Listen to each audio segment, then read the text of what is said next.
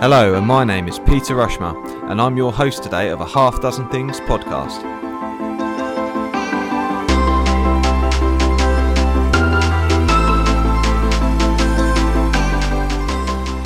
A Half Dozen Things is a podcast for business owners and professionals just like you.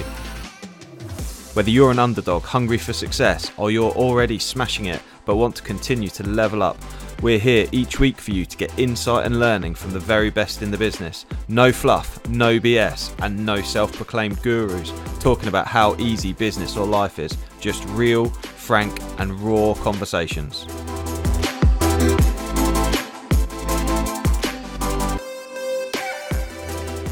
Hello, and welcome to today is Tuesday, and it's the 20th of July, and this is LinkedIn and Facebook Live for those who follow and listen to my waffle. Today's session, I'm going to be talking about a half dozen ways to retain the best drivers, and the reason that I'm going to talk about that is that there's currently this driver shortage issue that you hear all across the news. BBC have picked up on it, RHA talking about it, and it's across everywhere on social media. So one of the things I was thinking about was I was actually going to do a session soon on delivering a great induction and how to deliver a great induction and a safe induction for drivers. But actually I felt like there's a lot of drivers moving around at the moment, and actually one of the keys to retention is making sure that we're hiring the right people. So this session, I wanted to essentially talk about retaining the best drivers. So one of the things around protecting ourselves as businesses, as transport businesses, is to make sure that we're doing our best to retain drivers and that we're not in the position to recruit. I know a lot of companies are growing and drivers are moving around for a few pounds here and there. However, I was thinking with these half dozen tips that I'm going to share, then potentially people may find that drivers aren't wanting to leave, or they may be able to retain better drivers. So it's a good thing to sort of keep in mind. So I hope those who are listening will get some value out of it, and I will get it edited and get it cut out any of the waffle from the live, and also post it as on my podcast, a half dozen things, as well as a RUSHcast. So there's sort of 6 key areas which I'll just have a quick run through now as to what I think can be done. So the first area around hiring the right people. So as a transport company, how can we make sure that we hire and retain the best drivers?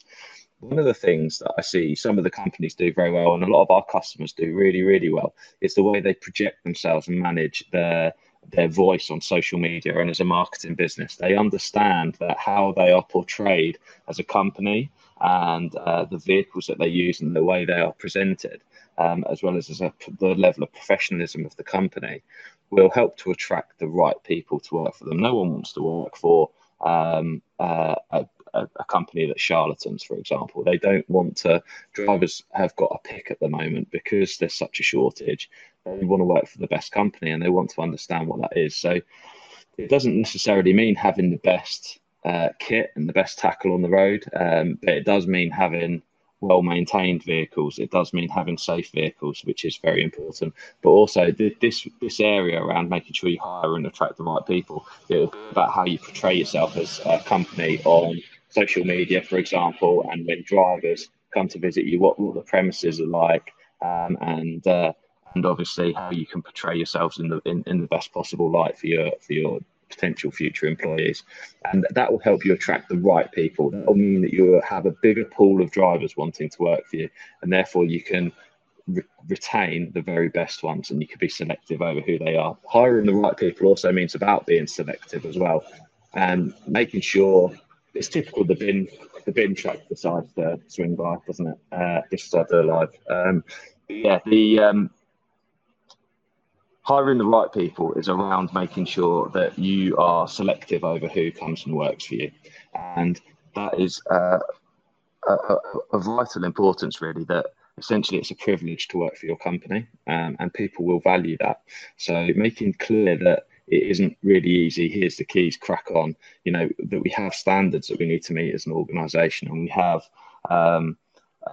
we make sure that we follow up on references, for example. Having a really nice process for the way we recruit people to ensure that we're hiring the right people is absolutely vital, and making sure we follow that reference process and making sure that we check driver card activity, that we make sure we do license checks, we make sure all of that stuff is carried out, because whilst it's obviously this isn't meant to be a compliance type session here, but obviously that is part of the compliance, but it also shows that you're gonna make sure that you get people with clean licenses, that you have high expectations as an organization. So the first tip is around just aiming that bit higher, making sure that you hold out. If someone doesn't feel right, then make sure you understand why that is, investigate that, make sure that you get references, make sure that you another way of hiring the right people, and it was one of my customers recently, of putting a program for that, is a refer a friend scheme. So if you're already working for and enjoying working for a company, you're not going to refer an idiot to come and work for the company you work for as well, because it's going to reflect badly on you. So incentives and schemes like that can work really, really well,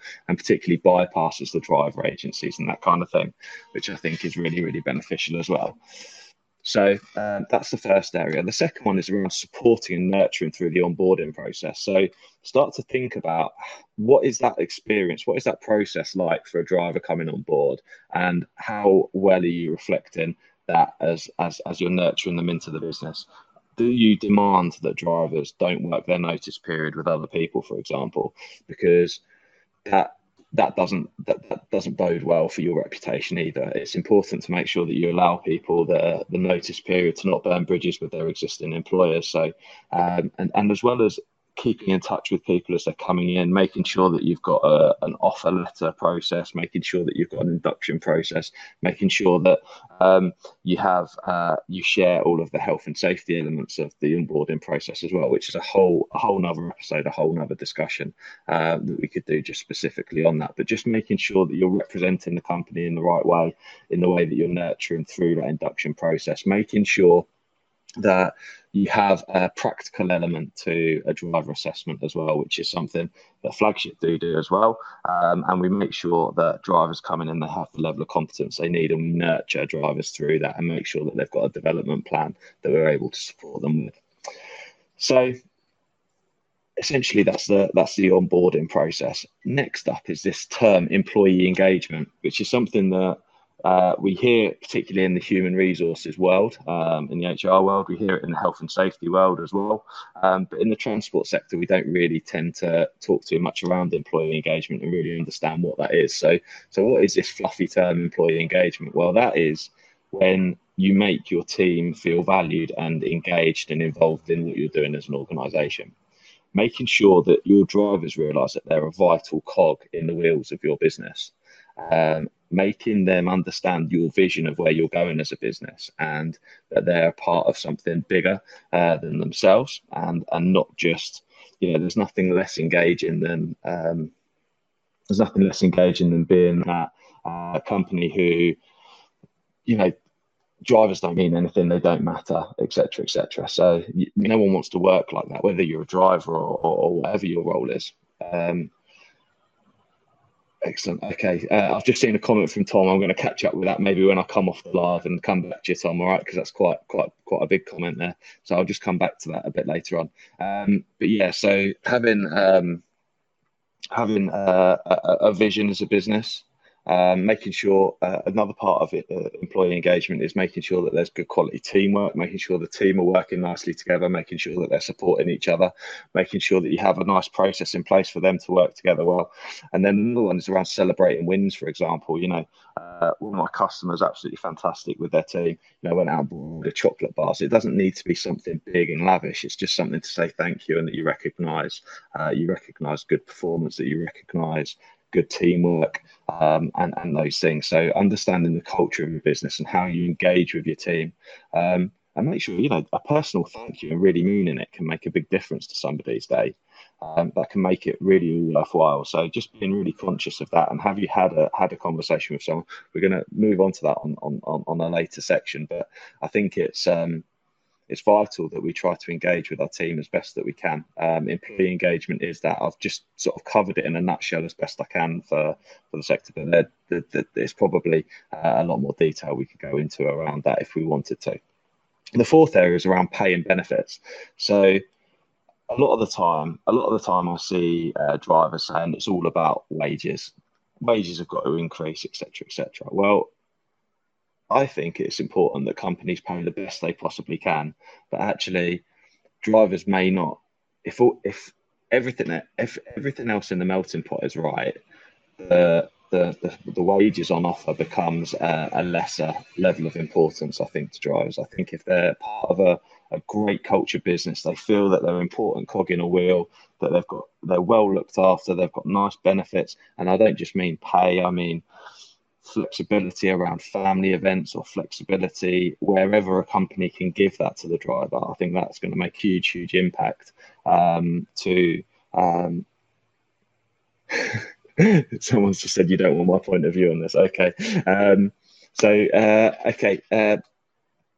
Pay the best that you can, and then obviously other incentives as well around making sure that you can retain those drivers. I wonder if this is a fairly unpopular opinion, and I don't know, but hopefully that's right. The fifth area around retaining great drivers is making sure that we have regular review meetings with people and that we have training plan and progress in place so that we can help to support people along the way.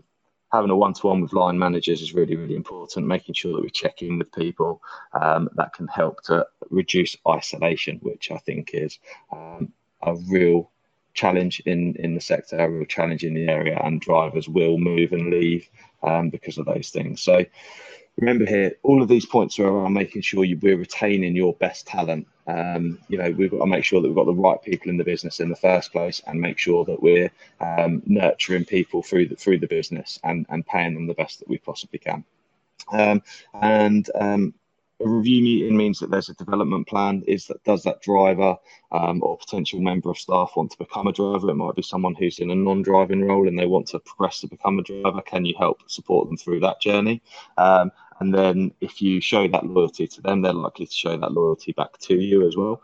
Obviously, you tie them into a training agreement. If you do get pay for someone's license and they're a part of your business and you want to develop them, you tie them in, and you could maybe take them from rigid up to a class 1 driver as well. Okay. Tom's seen another comment from you. I'm going to have a look at that in just a moment as well. The sixth and final area is around favouritism. So I see it a lot of the time in some of the operators I go into that there's certain drivers who potentially don't get shown the same level of respect as other drivers. And I know some respect is something that is earned and that people need to operate together. But just because someone doesn't see this world the same way as you do, for example, it doesn't mean that they're not contributing to the business. So yeah, that's a key one for me that I see is it could be quite challenging understanding where people come from, what their personal circumstances are. And my point is to just take the time to understand what their situation is, because that person could potentially be a great driver if you can get around whatever those challenges are, and any differences of opinion, for example. So that's that for me. I'm just going to have a quick look at these comments. Tom, I'm sorry, mate, that's way too long for me to do live. Thing is, most drivers want £1,000 a week, but won't help or do any more if he was to pay that money. We never push or rush people. Most do 10 to 12 hours, but the day they do 15, all hell breaks loose.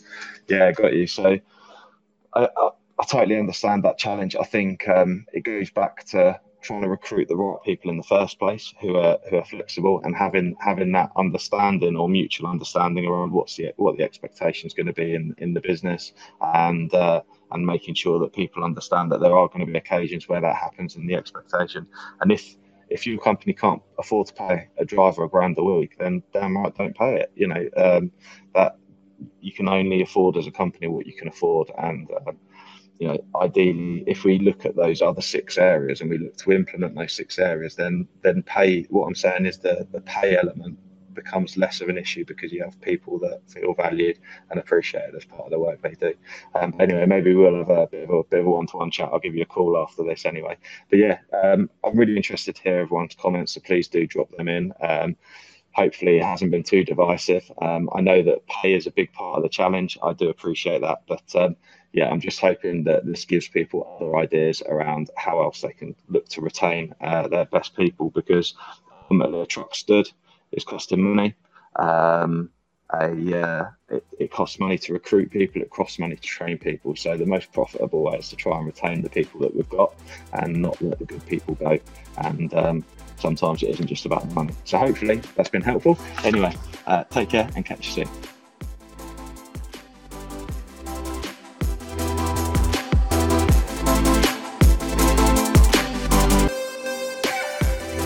I really hope you loved today's episode, and if you did, please make sure you subscribe and listen out for future episodes too.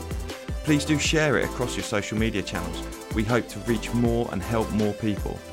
If you want to find out more about me, my name's Pete Rushmer. You'll find me across any social media channel and my business Flagship Partners, and we're your partners in success across your business. Thank you. See you again soon.